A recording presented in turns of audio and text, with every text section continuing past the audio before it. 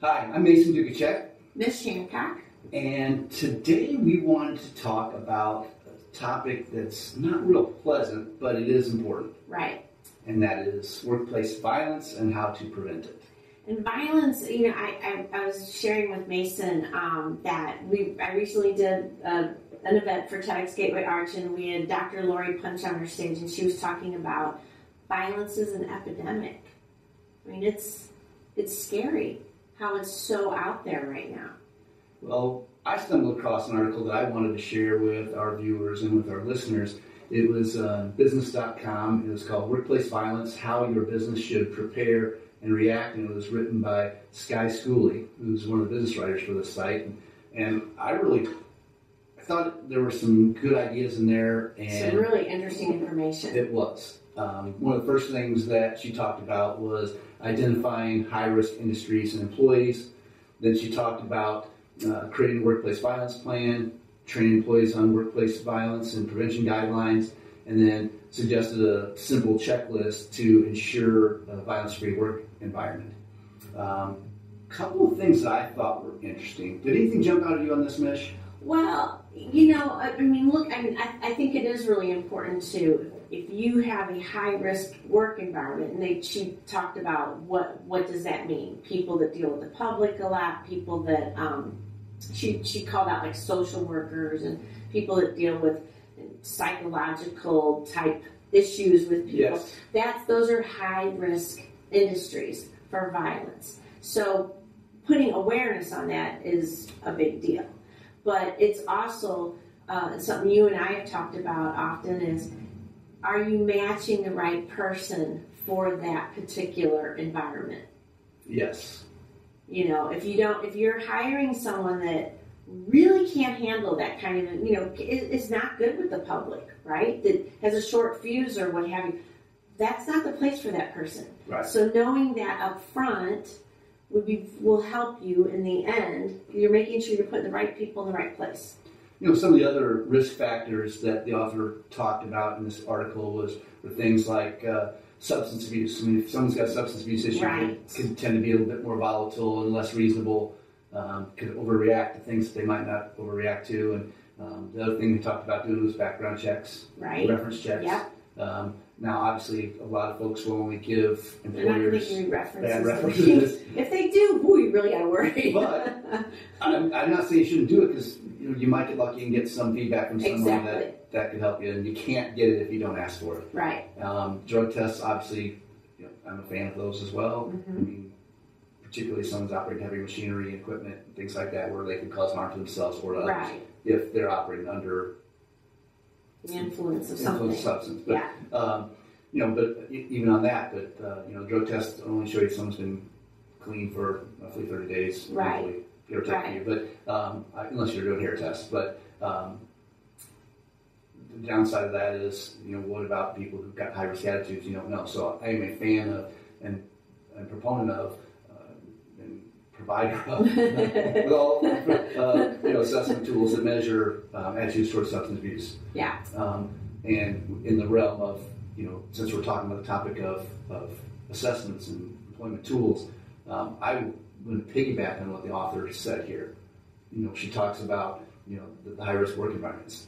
I want to know two things as an employer when it comes to matching a person to the job. I want to know how they match the job, and I want to know how they match the supervisor they're working with. Right. The relationship is huge. Because that old saying, people won't quit their company, they quit their boss. Right. Well, in a case like in a topic such as violence in the workplace, I think turnover is expensive as it is. Right. And as much of a hassle as it is, it would be preferable if a high-risk, volatile employee left than if they stayed.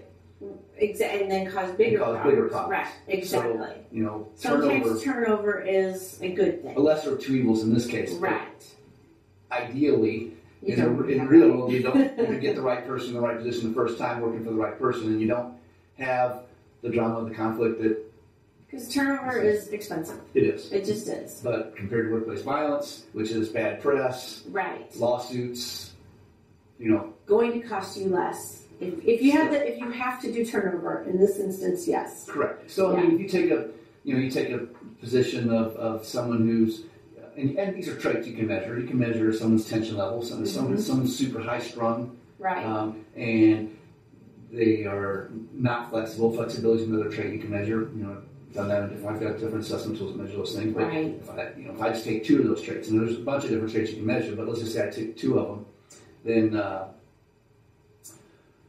I want to know if I got a high tension person who's inflexible and they're put in a work environment that requires them to be to deal with stuff that changes all the time. Right. Yes. And they can't deal with a high rate of change, and you're in a high rate of change environment. This will not work. And if they're super high tension, yeah. super high strung, and if they're attitude sort of substance, they can work on an influence. I mean, that's just like the trifecta of bad news. This is not good. So this employee will not do. So, yeah. And there's other things where you actually may have an employee, you do a good background check, you do a good reference check, you find out that they're a good fit, blah, blah, blah, blah, and maybe they don't match with a particular supervisor. There right. are behavioral assessment tools out there that you can use, and I am a proponent of, that can help you look at the relationship between team leaders and team members, and exactly. where points of conflict are likely to occur, and solve them before they occur. Right. Solve them before they happen. Right. Or if you've got super combustible elements, it's just like keeping gasoline and sparks separated. Right. Yeah. Good idea. Both gasoline and fire are both very useful. Need them for something, but not together. Not so much. So, yeah, I think that if employers can minimize risks on things like that, and it's not even just with applicants; it's current employees. I mean, if you've got. Exactly. I was going to ask about that. Like, can they give this sort of test to the employees they have right now? There are assessment tools that you can administer, behavioral assessment tools that you can administer to current employees that will yes. evaluate their behavioral style. And when you evaluate the behavioral style in comparison to what a job requires, you can identify risk areas. Right. And it's not difficult to do. The same. You can also utilize behavioral assessments.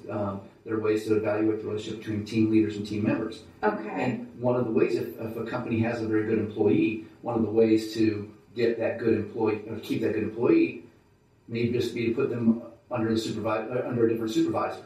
Right. So you get the benefit of that good employee. They can stay a long time. The risk of tension and conflict is reduced, and everyone wins. But that's not stuff I would leave to guesswork. Right. No. Well, and also many times if you have the conversation up front, and these tools allow you to have that conversation up front. In non-threatening ways. Right. Because if I'm sitting here and evaluating, you say, "Oh, miss, I'm your supervisor, and I think you're doing this wrong, and this wrong, and this wrong." I'm on the defense. And you may want she may want to be kicking me in the shin, right? Or sabotaging my work projects or whatever it is she wants to do because she thinks I'm being a jerk, which I might be being a jerk. Right. But irrelevant. But the point is when you have something, a third-party tool or system that can, I guess, make very important and necessary conversations that are uncomfortable happen because they're necessary, then the company wins. The other thought, too, is maybe you're not being a jerk. Maybe that's your way of thinking you're being helpful.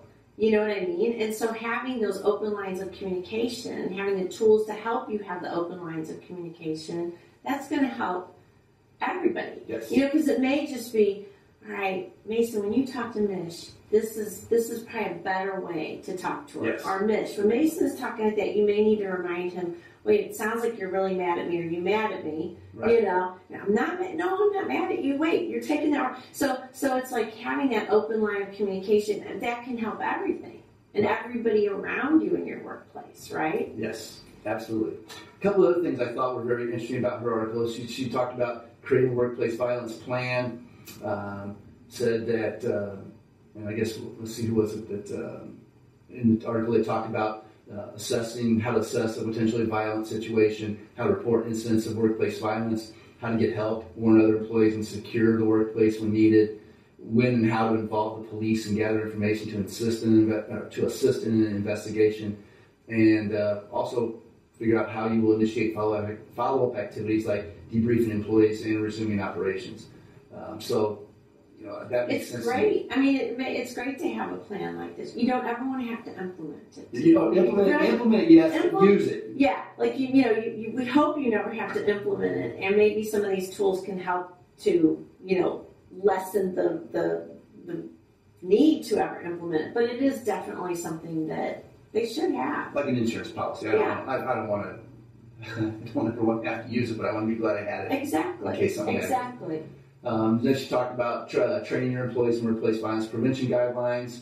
And then when it got down to following a simple checklist to ensure a violence-free work environment, thought the author was on point. Made comments about creating a zero-tolerance policy for work violence. Yep. I mean, that's a no-brainer. Establishing a process where employees can safely and anonymously report threatening activity, no matter where it comes from. That's really good. That's up to. And I think that leaves employees that you're going to feel safer if you know there's a place that someone you can go talk to, that you're not going to be like, oh, so someone came to my office and told me this about you, right? You know, I think it's very good. Implement the see something, say something policy. Yeah. Install security entrances and video surveillance. That way, people, it's odd though. I think sometimes, you have to have it. So you would think people think, hey, I'm being watched. I need to be considerate and conscientious about how. But sometimes people just get so comfortable with that stuff. Well, that's reality shows, yes. Right? That's why reality shows could become reality shows, because at some point they forget the cameras are there. Yes. Yeah. So again, does it need it? Absolutely. Yes. However, I don't. That's certainly none of these things are catch-all, end-all. No. Establish safe places for employees to take refuge during violent events. Consider identification badges and electronic key access to the workplace. Potentially hire security guards, particularly if the business is in a high crime area. Right. Develop the right security plan and consult with security experts.